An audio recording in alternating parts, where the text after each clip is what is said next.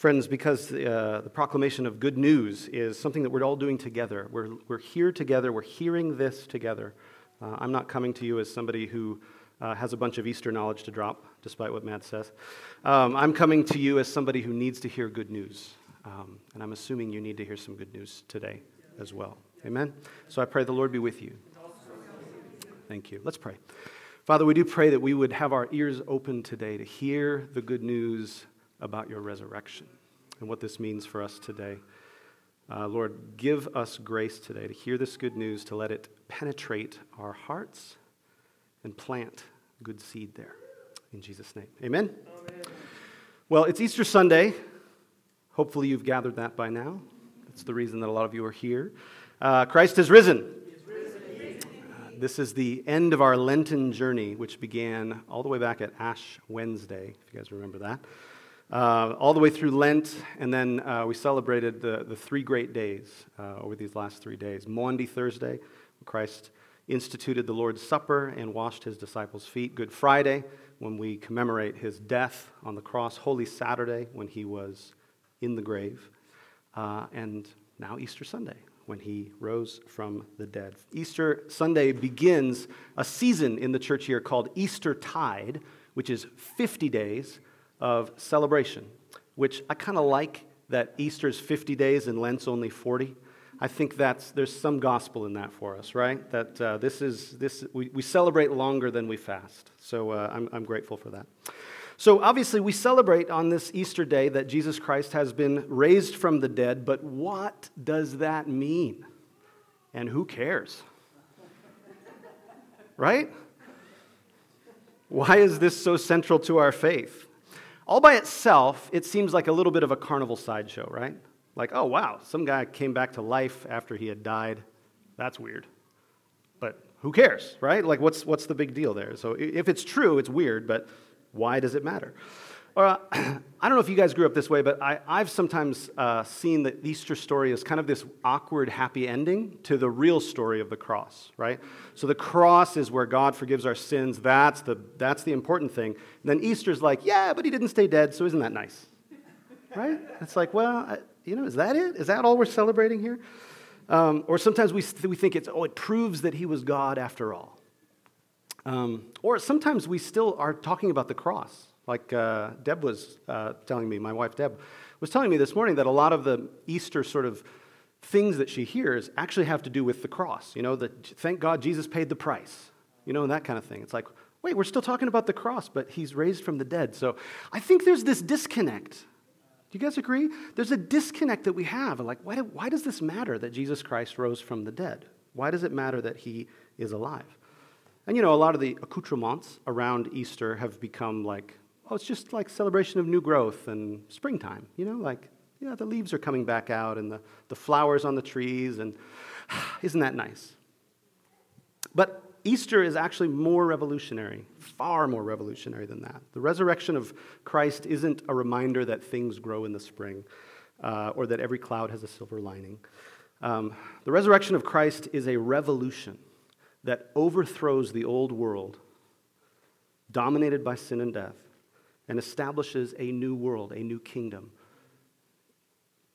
under Christ, a kingdom of love, a kingdom of life, a kingdom of peace. Easter announces this absurd claim, and it's absurd on the face of it, that the single most important event in human history was when a first-century Jewish prophet was humiliated, tortured, and executed by the rich and powerful of his day, and then was raised from the dead 3 days later. Our claim as Christians is that was the most important event in human history because it reestablished the world. That new creation had dawned right in the middle of the old creation. That was the big surprise of Easter. Not that people were raised from the dead. That everybody expected that. The Jews of Jesus' day expected that everybody would be raised from the dead, but it would happen at the end of history, and it would all happen to everybody at once. But what happened in Christ is that one man was raised from the dead ahead of time, and that there's this overlap of the ages that we now live in. So this is nothing less than a revolution. Amen? This is what we celebrate today. And there's tons we could say every Easter about this. We could unpack this endlessly. So buckle up. This sermon's going to be 4 hours long. No, it's not, I promise. We could say tons every day, but today we say this. Jesus Christ is risen from the dead, which means new creation has dawned, and though we are often unaware of it and sometimes resistant to it, resurrection life is at work among us in the most unlikely places and in the most unpredictable ways. Where do you need the hope of resurrection life today? And how is the Spirit leading you to cooperate with resurrection life today? Those are the questions. How many of you guys have seen the 2008 Pixar movie WALL-E? It's one of my favorites. That one and Finding Nemo, I think, are my favorite Pixar movies. WALL-E depicts Earth in the 29th century, and it has become a garbage-strewn wasteland because of rampant consumerism and environmental neglect. Humanity has actually left Earth. They've been evacuated by the largest corporation. Basically, corporations and the government have merged together and become, it's a corporation called By and Large. It's great. It's a great movie. So, and they've evacuated everybody on these spaceships because Earth is uninhabitable, and they've left behind these robots that are supposed to clean things up. And one of these robots, the last remaining robot is a robot named WALL-E, and that's short for Waste Allocation Load Lifter, Earth Class. So WALL-E is as a trash compactor, and he remains on Earth sort of dutifully doing his job. And one day, WALL-E's routine is interrupted by the arrival of an unmanned probe carrying an extraterrestrial vegetation evaluator, or EVE. The symbolism is strong in this movie, okay? So it's Eve. It's a robot named Eve. And so Eve, who's in the movie a feminine robot, she is sent to scan the planet for life, and WALL-E is smitten by Eve and just follows her around and wants to impress her and starts showing her a lot of the things that he's collected, and he shows her these things, and Eve is scanning for life. And so WALL-E's trying to figure out what's going on, and Eve is like, she keeps, there's this sound that keeps happening. But eventually WALL-E shows her something that he found that he didn't think much of, which is actually a plant, a living plant, a little seedling that has sprouted up from the ground. And he shows her this, and she, all of her lights go green, bing, and she grabs the plant, puts it into her womb, if you will, and goes into standby mode. And WALL-E can't figure out what's going on. The probe, takes her back up, and WALL-E hangs on for dear life, and they both end up on this spaceship where all the humans are. Because this probe was programmed to say, if you find life, come back and tell us, because it means Earth is inhabitable again and we can go back. And so they return to the spaceship where all these Earthlings are, and the captain of the spaceship is named Captain McRae, and he is used to sitting back and just letting the robotic lieutenant sort of run the ship. And the robotic lieutenant is named Otto. It's short for autopilot. So the autopilot is running the ship. Otto is, the captain doesn't have much to do most days. When the captain sees, though, he's surprised to see that Eve comes back with evidence of a plant life. And he doesn't really know what to do, so he looks it up in the manual, and he watches all these videos to say, this is an indication that we can go back to Earth. Most people have just forgotten about this, that they all came from Earth and they can go back. But what ends up happening through a longer series of events is that you learn that it seems like a great plan. Let's go back to Earth. But we soon learn that Otto, the robot who's controlling the ship, has his own secret directive not to return to Earth. And so he ends up playing this video from a previous captain. And the previous captain gets on this screen and says, guys, I got some bad news. Operation Cleanup has failed. I repeat, Operation Cleanup has failed. Rising toxicity levels have made the Earth uninhabitable. We'll have to cancel Operation Recolonize, and rather than try to fix this problem, it's going to be easier for us to just stay in space. I'm giving full control to Autopilot. This is the robot who's in charge of the ship. I'm giving full control to Autopilot. This is your directive. You must follow it. Do not return to Earth. And the video goes away. And McRae, the captain, is arguing with the robot, and he says, well, when was that message sent? And he looks at the timestamp, and it was sent 700 years ago.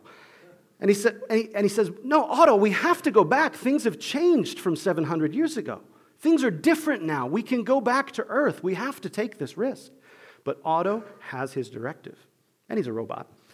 You can't blame him, right? But he has his directive, and he tries to prevent the going back to Earth by electrocuting Wally and deactivating Eve and locking Captain McRae in his quarters. And the rest of the movie, you'll have to go watch it to find out what happens. But that's the story I want us to have in our minds as we think about the resurrection. Because Otto is acting on these old orders. He's acting on a report about Earth that it's hopeless, that we can't go back. It's better to stay up here. Just manage the situation as best you can. Don't get your hopes up, because they might be dashed. And Otto wants to follow these directives despite this new situation. And I think we're oftentimes the same way. We've got these old orders. We're clinging to these old stories about the way that the world is, based on hopeless reports, based on stories that have been told that don't have resurrection as part of them. Instead of seeing everything through this new situation, which is that Jesus Christ has been raised from the dead, which opens up all these new possibilities for us. But I think oftentimes we're like Otto. We find it easier to just believe the old story, to stay in those old systems. Maybe it's a relationship that seems unredeemable to you. I can't see God at work here. I don't know what's happening. And so we're stuck between the despair of saying, well, forget it, I guess it's hopeless. Or maybe the frustration of trying to change things in our own strength. Maybe you hate your job and you can't see any other way to pay the bills and you're not sure, you just feel stuck, you're not sure what to do. Maybe you're in debt, you don't see a way out. Maybe you read the news this morning. 200 people dead in Sri Lanka because of bombs that were intentionally placed in churches and hotels for Easter Sunday. Maybe you watched the news yesterday and you saw a video of more police brutality against black boys in Florida and the hateful comments that people make in response to it. People turning off their empathy towards others. I look at this stuff and I sometimes feel helpless and hopeless. Can you guys relate? Not sure what to do about this. How is there good news in this? How does the resurrection of Jesus change this? Like the rising toxicity levels on Earth, we feel like we've got to cancel Operation Recolonize. Do not return to Earth. Do not get your hopes up. We often feel like we must, like Otto, follow our directive and make the best of a bad situation instead of allowing ourselves to hope. But friends, Jesus Christ has risen from the dead. New creation has dawned, and though we're often unaware of it and sometimes even resistant to it, resurrection life is at work among us in the most unlikely places and in the most unpredictable ways. The women in our gospel text find this to be true. They found themselves in the same kind of place on Easter morning. They follow their directives. They know what to do with a dead body. They know how to grieve for their friend. I sometimes think we think of Easter morning as filled with all this joy. But first it was filled with bewilderment and confusion and probably horror. What happened to him? Where is he? Who would do this? What's going on? They came to the tomb. They knew what to do with a dead body. They're following their directive. We thought that he was the Messiah, but that's over. That dream is dead. That's done now. Now we got to move on. We got to pick up the pieces. We got to figure out what's next. And of course, they get confronted by this angel who I think is being a little cheeky, right? Why do you look for the living among the dead? They didn't know he'd been raised from the dead. You knew that. Why do you look for the living among the dead? He says. He's not here. He's risen. Remember what he told you. He told you this would happen. And the women remember his words, and they go back and tell the disciples, and the disciples are like, what is this nonsense? They don't believe either. They're confused. But Peter, he's like intrigued enough. He's like, I got to go check this out for myself. And he goes and checks it out. But he's still confused. At the end of our reading, everybody's confused. Resurrection has happened. The whole cosmos has changed forever, and nobody knows it. Everybody's confused. But everything's changed. This awareness of these cosmic implications of Jesus' resurrection, it slowly dawns on people, doesn't it? And it takes hundreds of years. It's still dawning on us what this means. Because there's a lot of old directives that the resurrection has to overthrow. And the Holy Spirit just overthrows them one at a time. He leads us gently into life. He leads the women. Don't you remember what he said to you? He leads his disciples. And their awareness slowly expands about these old stories, these old directives that need to be challenged by the resurrection of Christ. And in our Acts reading as well, Peter is following one of these autopilot directives right before preaching the sermon that we heard today in our Acts reading. Our Acts reading was a sermon that Peter preached to Cornelius and his household and was interrupted by the Spirit, who opened up a new possibility that challenged Peter's autopilot directives, which were, the challenge was that Jew and Gentile together are going to inherit the promises of God and create one new humanity out of the two. And the lectionary gives us readings from Acts during Eastertide, and we're going to be preaching through Acts during Eastertide, which is the next several Sundays, all the way through June 6th, I think, which is Pentecost Sunday. And our team is going to be preaching through these. We'll get a fuller introduction to that series next week, but today we'll just look briefly at what happened before Peter's sermon and after Peter's sermon that so radically changed Peter's way of looking at the world. The early church expectation, including Peter, the early church was Jewish, predominantly Jewish, and they had the expectation that the Messiah would come and rule the world through Israel. That was just assumed. That was an autopilot directive. And so Peter is doing what came naturally to him, which is, I'm preaching the gospel to Jews, because that's their Messiah, after all. But, of course, the Holy Spirit had other plans, and Cornelius, this Roman centurion, gets a vision, and Peter gets a vision, and we can't go into all of it. It's a great story. I'd recommend you look it up, Acts 10. It's a great story. It's beautiful what the Holy Spirit does. But all this to say, it was a surprise to both Peter and Cornelius what the Holy Spirit was doing. Resurrection life typically takes us by surprise. It's something we're not expecting. And so the Holy Spirit leads these two people together, and Peter does something he has never done in his life, which is enter the home of a Gentile. For Peter, the Gentiles represent impurity. They represent oppressive power over them as a minority people. And yet, directed by the Holy Spirit, he enters, and you can almost, in the text, you can almost feel Peter's discomfort. He's so uncomfortable the whole time.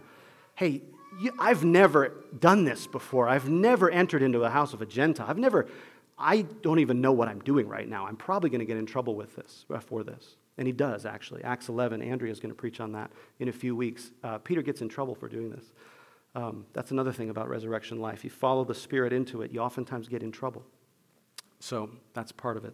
But he enters in and he preaches the gospel, and he enters into this space of mutuality with this pagan Gentile and preaches the gospel, and the Holy Spirit interrupts and the Holy Spirit falls, and they realize, wow, they have the Holy Spirit just like we do, and I guess they should be baptized now. And there's this wonder, but also this great discomfort that Peter encounters because he's been following his directive, and now there's this new possibility, and it's opening up things real time for him.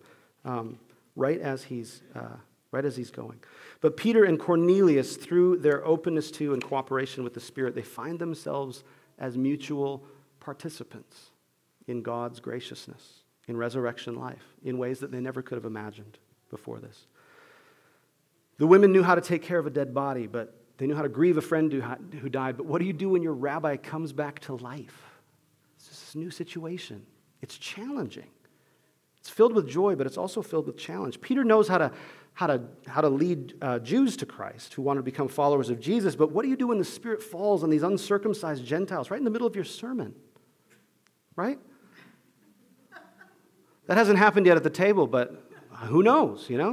Get ready if we're all open enough to it. Several jokes went through I'm not going to say them, sorry. But Peter's he's following the hope of resurrection life and saying, I don't know, I guess they should be baptized. And then he hangs out with them for several days. That's maybe the biggest miracle. He keeps hanging out with them. He's like, okay, I guess we'll hang out together for a little while. All through the book of Acts, which we'll see, the disciples of Jesus rarely, if ever, go where they want to go or to whom they would want to go. The Spirit of God is constantly opening them up, and us, to these new possibilities that the resurrection makes possible. Jesus Christ has been raised from the dead, and it changes everything. It changes everything. And we're still catching up to what God's doing. We're always going to be catching up. The Holy Spirit leads the way, and we're trying to figure it out, like Peter, like the women, like the disciples. We're just like bewildered. Wow. By what God is doing. Lesslie Newbigin was asked, he's an Anglican theologian and missionary who lived in, I think he died in the 60s sometime, but he was asked whether he was optimistic or pessimistic about the future of the church. I don't know what you guys would say to that. My answer depends on the day. Right? But he said that I've learned to reply, this is Lesslie Newbigin, he said, I've learned to reply, I believe that Jesus Christ is risen from the dead. Therefore, the question does not arise. So you can't be optimistic or pessimistic about something that's true. You can only be believing or unbelieving. And that's the challenge for us today. If we really believe and trust resurrection, it will cause us to lean into it, maybe open ourselves to the surprise of it. And it changes everything. Friends, Jesus Christ is risen from the dead. New creation has dawned, and though we are often unaware of it and sometimes resistant to it, resurrection life is at work among us in the most unlikely places and in the most unpredictable ways. Where do you need the hope of resurrection today? And where is the Spirit leading you to cooperate with resurrection life today? I have to admit, I was telling Joel this before the sermon, I have to admit that over the past few days, I've been more connected to the emotions of Good Friday and Holy Saturday than Easter Sunday. Writing this sermon was a struggle for me because I felt like I was supposed to be joyful and happy about things, and I just wasn't. But I felt like the good news that I received was just seeing how confused everybody was when the Holy Spirit works. And the Lord saying to me, like, it's okay. It's okay that you don't connect with this right now. It's still true. I'm still at work. So I don't know if you feel that way today. Maybe there's a situation in your life that just feels unredeemable. Like, I don't know what to do about this, Lord. Everybody's dressed up in pastels and we're singing hallelujah, and I don't connect with it. I don't feel it. That's okay. That's okay. Jesus Christ is risen from the dead. So it's okay for you to embrace right where you're at, no matter where you're at. Even when you read about violence against black boys in Florida, Christians celebrating Easter in Sri Lanka. Even when you think about relationships in your life that seem stuck. When I think about my neighborhood, I get discouraged. I'm like, God, I don't think you're doing anything in my neighborhood. And sometimes I think about who I live near. Not you guys, T and Harris. You guys are great. We live in a neighborhood with a T and Harris. They're the problem, let me tell you. No. I'm joking. I'm talking about like the people who live on my street. Like I know some of them, and like honestly, some days I'm like, I don't know if I want to connect with them. You know? So what are you doing, Lord? What's happening here? I don't know. I get discouraged about that. But I'm trying to stay open to the movement of the Spirit. I'm trying to stay open to seeing visions, you know, being led by the Spirit.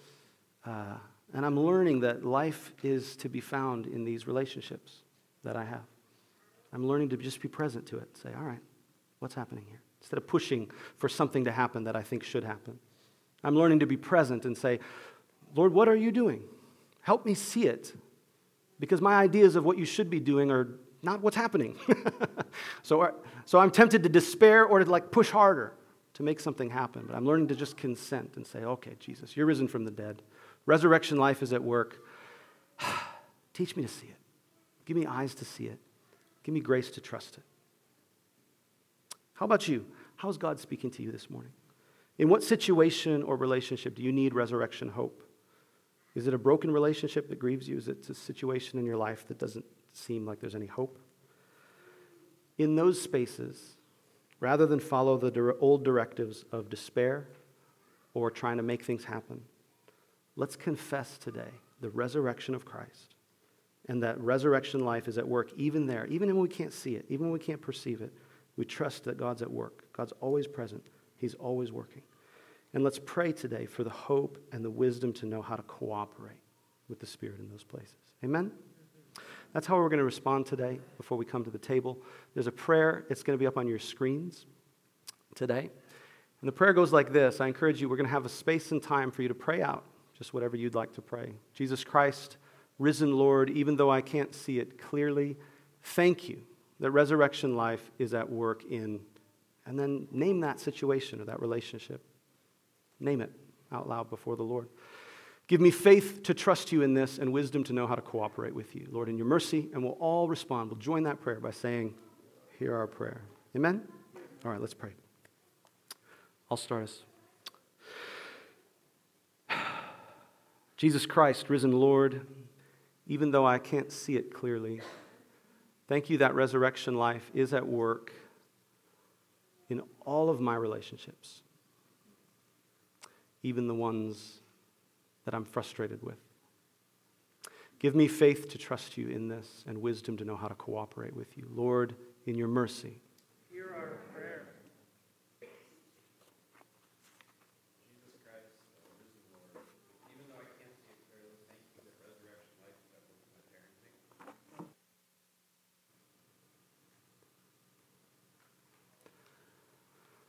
Lord Jesus, we ask for all these things we have named and for those that were not named, Lord. You know where we're at and what we're asking for. Give us grace to trust you, to trust your resurrection in these spaces, Lord, and open us up to cooperating with you in these places. In the name of Jesus, we pray. Amen. On the back of your booklet, let's pray. Eternal God, Heavenly Father, you have graciously accepted us as living members of your Son, our Savior, Jesus Christ, and you have fed us with spiritual food in the sacrament of his body and blood. Send us now into the world in peace and grant us strength and courage to love and serve you with gladness and singleness of heart through Christ our Lord. Amen. The worship is over. The service has begun. Friends, receive the benediction. Jesus is alive. Thanks be to God. We have, friends, go in the knowledge that he's alive. Go with eyes to see where new creation is breaking out all around you. Go with an inner witness, even if it's the size of a mustard seed, that everything is different because Jesus Christ is risen from the dead. Go carrying that good news, the good news that surprises, the good news that bewilders, the good news that includes the outsider, the good news that redeems the unredeemable, even you today. Go with that good news, friends, proclaiming, living, praying, hoping, restoring all things with Christ Jesus.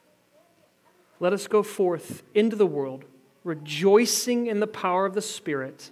Alleluia, alleluia, alleluia. Thanks be to God. Alleluia, alleluia, alleluia.